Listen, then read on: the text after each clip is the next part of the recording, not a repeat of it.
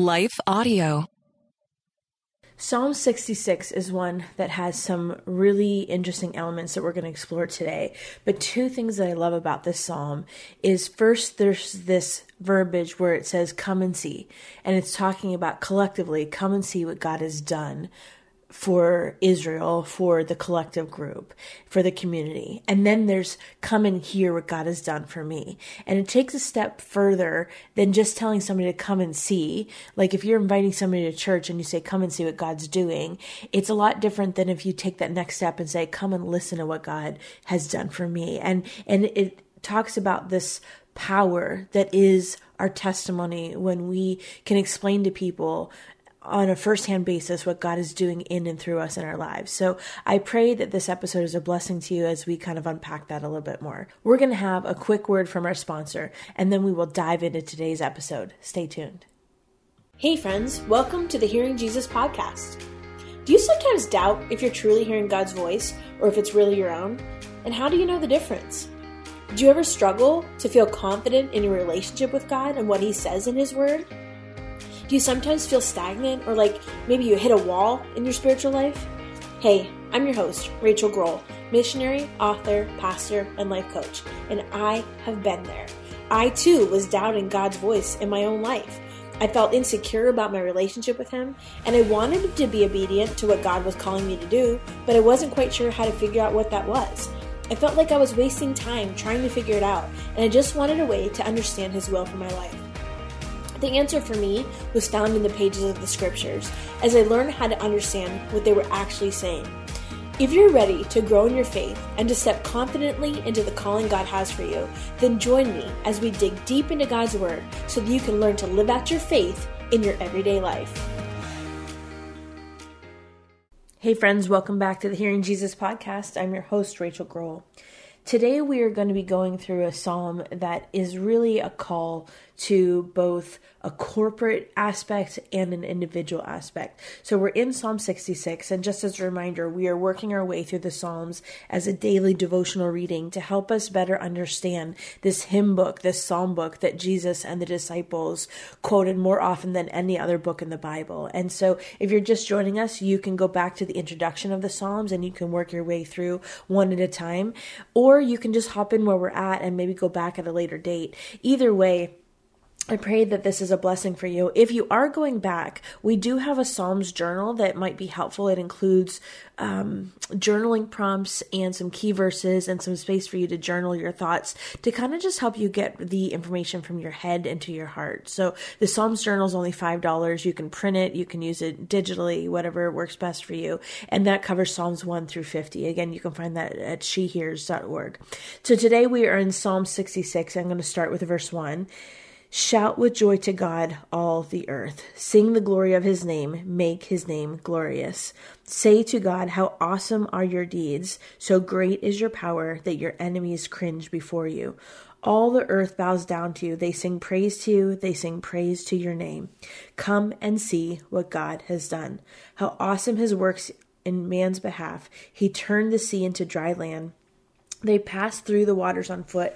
Come, let us rejoice in Him. He rules forever by His power. His eyes watch the nations. Let not the rebellious rise up against Him. Praise God, O peoples. Let the sound of His praise be heard. He has preserved our lives and kept our feet from slipping. For you, O God, tested us. You refined us like silver. You brought us into prison and laid burdens on our backs. You let men ride over our heads. We went through fire and water, but you brought us to a place of abundance. I will come to your temple with burnt offerings and fulfill my vows to you. Vows my lips answered and my mouth spoke. When I was in trouble, I will sacrifice fat animals to you, an offering of rams. I will offer bulls and goats. Come and listen, all you who fear God. Let me tell you what He has done for me. I cried out to Him with my mouth. His praise was on my tongue. If I had cherished sin in my heart, the Lord would not have listened. But God has surely listened and heard my voice in prayer. Praise be to God, who has not rejected my prayer or withheld His love from me. So Psalm 66, it's this big idea that there's this redemptive work that God is doing in our lives. And that redemptive work is an extension of the redeeming acts that he has done throughout history, because God is the Redeemer. And so the key themes that we see in Psalm 66 is that really God's reign is universal. There is no limit to God's reign. And we see this theme of prayer, the intercessory prayer being a type of praise, and then also this idea and this question that it leaves us with: does God hear a sinner's prayer? Or does God answer a sinner's prayer? And so that's kind of what we're going to be exploring as we go throughout today's psalm. Psalm 66 is kind of a hybrid of both a hymn and a community psalm that is kind of like what we did yesterday, a psalm of thanksgiving, but it's also an individual psalm of thanksgiving. And so there's this theme of thanksgiving throughout. And, when I say thanksgiving, I'm talking about literally giving thanks, not the holiday Thanksgiving, just to be clear on that. But it is used both in the community sense and in the individual sense. And I say that for a couple reasons, which we'll get into here in a minute. We don't know for certain what the historical setting of Psalm 66 is. It gives a hint that there's some adversity, because that adversity is what has prompted the psalmist to make a vow of thanksgiving and to be in the temple and praising God when it talks about how in verse 14, when I was in trouble. But that's really all we get. We don't really know for sure what the trouble was. But again, like we said yesterday, we know that the life of David was full of trouble. And in that culture, there was so many things that were so hard and so difficult that we can imagine it was one of the many things that we have talked about over the course of this study of Psalms. There are some scholars that suggest that it could have been a military victory, but we don't really see military language. There's a possibility that it was similar to yesterday's psalm. It was spoken during one of the agricultural festivals, and perhaps Psalm 65 and 66 were complementary. That's what a lot of scholars lend themselves to, that these two were written together, or used together at least. But I think the key theme, regardless, that we want to hone in on today is this idea of the redemption of Israel. And we see this relationship where God's faithful to his people, Israel, and this is a reminder, it serves as a reminder of the ways that God has been faithful throughout their history. So there's a lot of metaphors in here where it talks about laying our burdens down and a couple different things we'll get into here in a minute. But one thing I want to point out is that none of these things is a complete list. And so while we will hit on a couple different topics, just because it omits something doesn't mean that it doesn't refer to that as well. It's kind of like when you go back and you list, great things that happened to you throughout your life. It's not discrediting the other things that you're not listing, even if they were just great. It's just kind of a recollection of some of the ways that God was faithful throughout their history. So let's get into it. Psalm 66, let's see, verse 3. Let's go back a little bit. Say to God, how awesome are your deeds. So great is your power that your enemies cringe before you. This idea of cringing, I want to just kind of point it out that what it's saying here is that there's this idea that God's enemies are being obedient to God, even though they don't like it, but they're aware of the power of God, and they're being obedient to get out from underneath that power, or the result of disobedience to that power. And I think that's important, because when it's talking about enemies, while we don't necessarily have enemies that are chasing us down to kill us every single day. I mean, maybe you do. I don't. Hopefully I don't. But while we don't have that present physical threat of enemies, we do have a very real enemy that is constantly after us. And this is such a clear picture of what we also learn in the New Testament, that at the name of Jesus, every knee shall bow. And what we're seeing here is this same theme of the enemies of God cringe, because that word cringe, it's really this idea of like an unwilling homage. So in order to avoid that consequence. Like I said, they're willing to do just whatever they need to do because they recognize the power that's there. And that is an important foundational principle for our lives when we are under attack, when we feel like we are under attack from the enemy, that God has given us an authority as believers.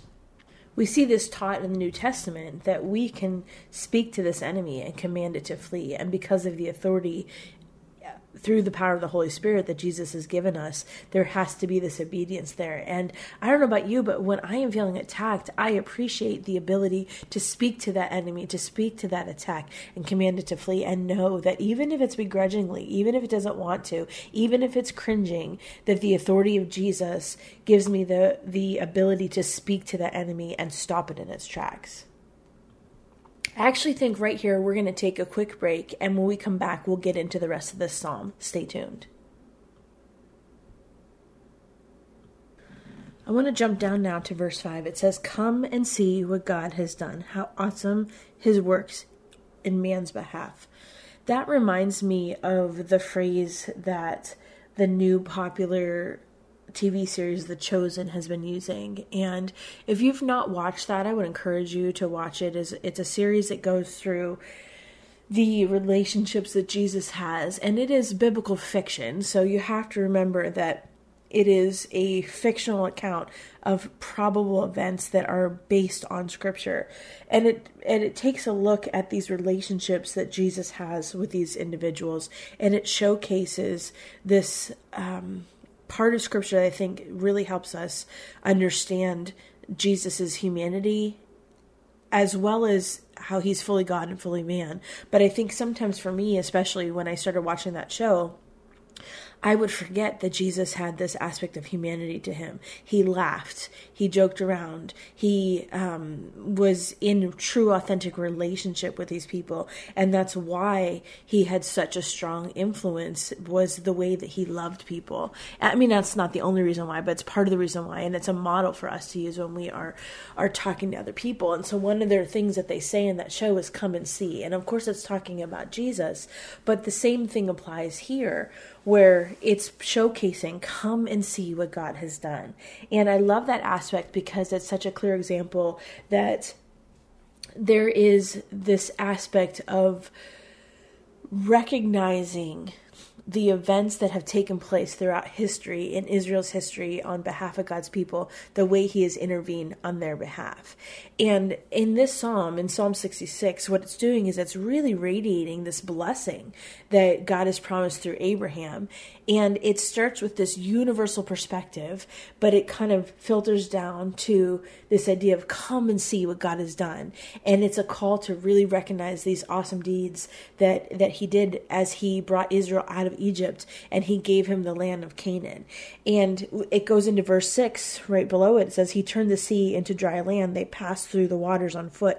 Come, let us rejoice in him. It's a reminder that we have a God that turned the sea into dry land. And it's talking about, of course, two different things. If you didn't know, there were two situations in the Old Testament that this has happened. The first was the crossing of the Red Sea in the Exodus chapter 14 and 15. And then also the Jordan River. And I would challenge you that if you don't know the story of the Jordan River, go back and read that in Joshua chapter 3. But both of them were times when God had taken the water and he had separated the water so that the people could walk through and pass on foot on dry land. We serve a God that is known for working even in a supernatural way on the behalf of his people.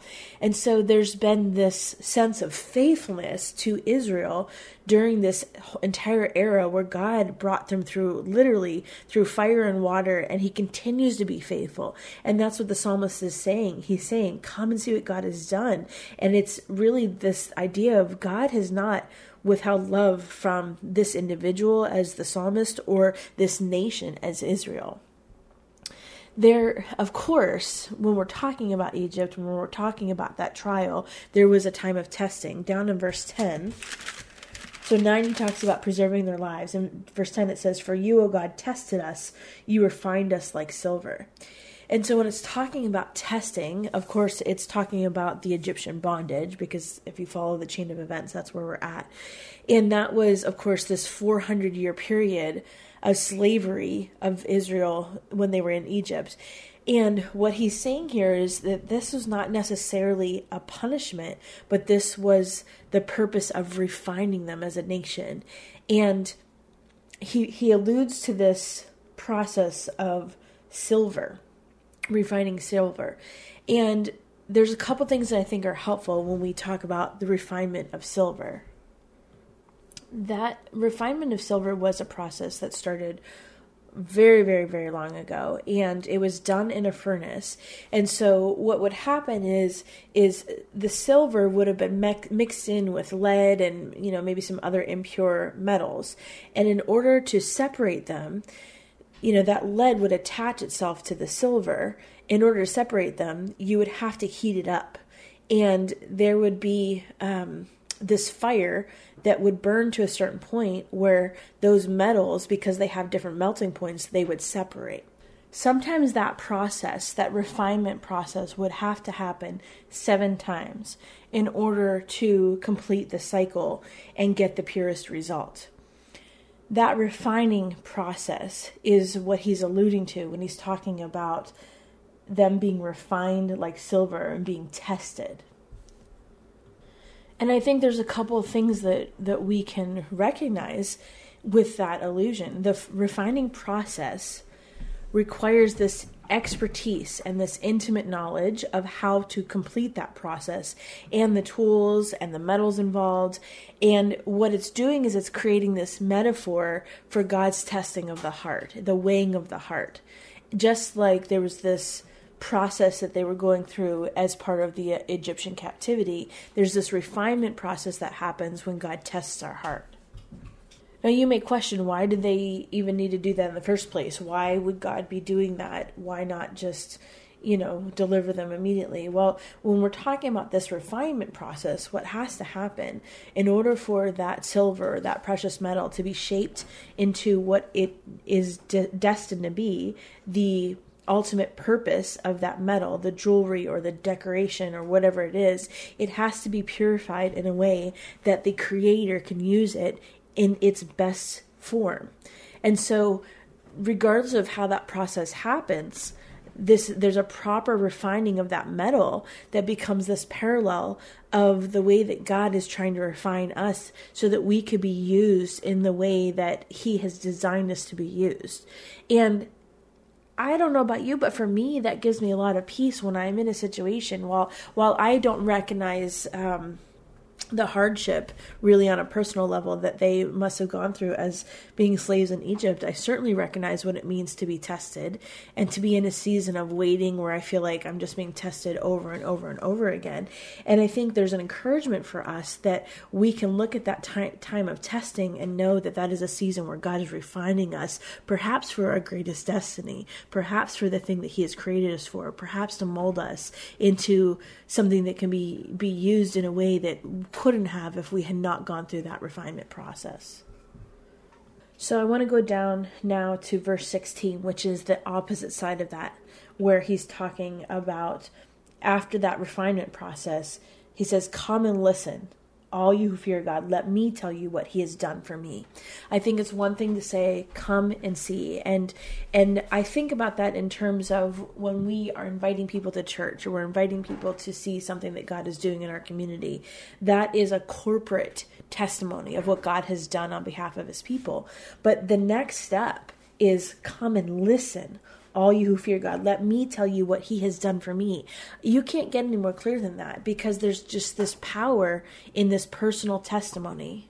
That's one of the things that we talked about yesterday, that the idea of evangelism should not be that difficult when we think about it in terms of just telling people what God has done in our lives. We don't have to have the perfect strategy or the perfect plan. It really just needs to be a willingness to share with others what God is doing and has done in your life. And that power of personal testimony makes all the difference. And I love that example that we see here in verse 16.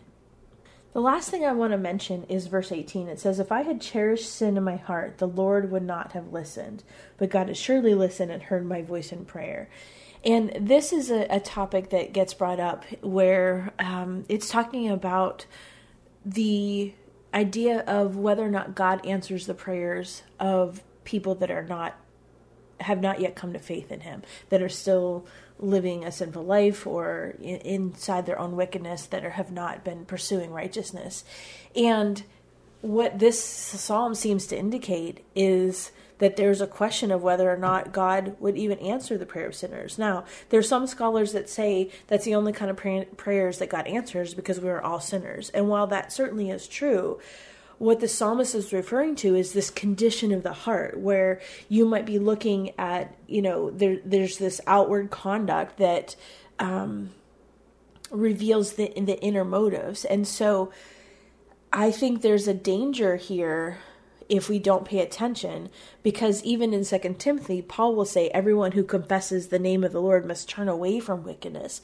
And so if we are praying to God, but yet we are still harboring wickedness in our heart, those prayers, and this is my philosophy on it, those prayers are not likely to be aimed at righteousness, because if our hearts are still wicked, if we are still living for ourselves and we've not yet pursued God and died to self and started pursuing righteousness, then the likelihood of those prayers even being in line with God's will is very slim, because there's a whole perspective shift that happens when we come to faith in Christ. And so my challenge to you would be, what is your focus? And if you're feeling like your prayers are going unanswered, have you made that initial step of coming to faith in Christ and confessing that he is Lord and believing that Jesus died on the cross and he rose again to redeem you from those sins? And once you've made that perspective shift, then it's a whole different thing when our prayers go unanswered, because an unanswered prayer for a believer is a prayer. It's just sometimes it's not answered in the timeline that we would want. So for example, I've talked about my adoption story. We've had a failed adoption, which you can go back and listen to that story in a previous episode. But for us, that time of waiting, that season of waiting, there was an answer. The answer was no. And while I don't necessarily understand that, I won't understand it this side of heaven, I trust God. So even when I don't understand, I trust him. And so that lack of answer to prayer was an answer. And I can be confident of that because of the relationship I have with him. And God has redeemed that in so many ways in my life, where I can say to people, come and listen to what God has done in my life. That's a testimony. It's not an anguish like it would be if I was still kind of in this place of waiting and not understanding in this faithfulness that we see throughout the scriptures. So given that insight, I'm going to go back and read chapter 66, starting at verse 1. Shout with joy to God, all the earth. Sing the glory of his name. Make his praise glorious. Say to God, how awesome are your deeds. So great is your power that your enemies cringe before you. All the earth bows down to you. They sing praise to you. They sing praise to your name. Come and see what God has done. How awesome his works in man's behalf. He turned the sea into dry land. They passed through the waters on foot. Come, let us rejoice in him. He rules forever by his power. His eyes watch the nations. Let not the rebellious rise up against him. Praise our God, O peoples. Let the sound of his praise be heard, for he has preserved our lives and kept our feet from slipping. For you, O God, tested us. You refined us like silver. You brought us into prison and laid burdens on our backs. You let men ride over our heads. We went through fire and water, but you brought us to a place of abundance. I will come to your temple with burnt offerings and fulfill my vows to you, vows my lips promised and my mouth spoke when I was in trouble. I will sacrifice fat animals to you, and an offering of rams I will offer bulls and goats. Come and listen, all you who fear God. Let me tell you what he has done for me. I cried out to him with my mouth. His praise was on my tongue. If I had cherished sin in my heart, the Lord would not have listened. But God has surely listened and heard my voice in prayer. Praise be to God, who has not rejected my prayer or withheld his love from me. God, we thank you that you do not withhold your love from us. We thank you that you have not rejected our prayer, but yet you hear our prayers, that surely you have listened and you have heard our voice. God, help us to be people that say, come and listen, and let me tell you what he has done for me. God, I pray that you would burden our hearts so much so that it would be an overflow of our hearts to share with others what you have done in the past and what you are doing now. God, I thank you for your presence in the Psalms, the way you reveal yourself over and over and over again, and the way that we can allow that to inform how we can pursue relationship with you. God, if we are in this time of testing, of refinement, help us to look at that not as punishment, but as testing, because we know that you are trustworthy and it will lead us to a place of abundance. So God, I thank you for that place of abundance. I thank you for the overflow. I thank you for what you're doing in and through our lives. In Jesus' name, amen. Hey friend, do you feel like you need a little one-on-one? My goal for the She Hears ministry, the Hearing Jesus podcast, all the resources that we have is to really help you learn how to hear God's voice so that you can be confident in your relationship with him. And if you're struggling to learn how to identify or even overcome the barriers that you have in your life to growth, I want to be able to walk through that with you. Did you know that I'm a Christian life coach? Maybe you're struggling with something and you need some objective biblical insight or opinions. Or maybe you need to work through something that feels just a little bit too heavy to do on your own. I would love to walk through that with you and land on some practical ways to achieve that goal. And so I have some limited coaching opportunities. If you go to shehears.org, there's a section where you can schedule some one-on-one time with me.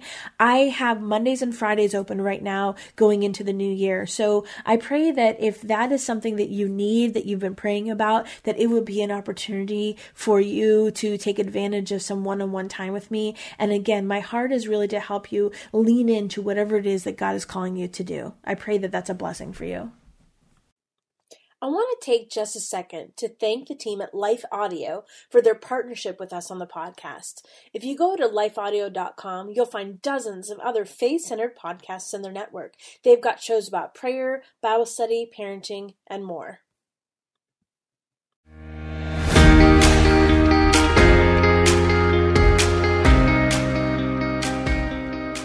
Hey friends, if this podcast helped encourage, empower, or equip you for God's call in your life, I would love it if you would head over to Apple Podcasts and leave me a review. That's the #1 way you can support my show. You can also join our free Facebook community or Instagram page where I share inspirational tips, resources, and prayer throughout the week. Hey, I want you to know I'm praying for you this week. Know that you are loved, you are cherished, and you are His.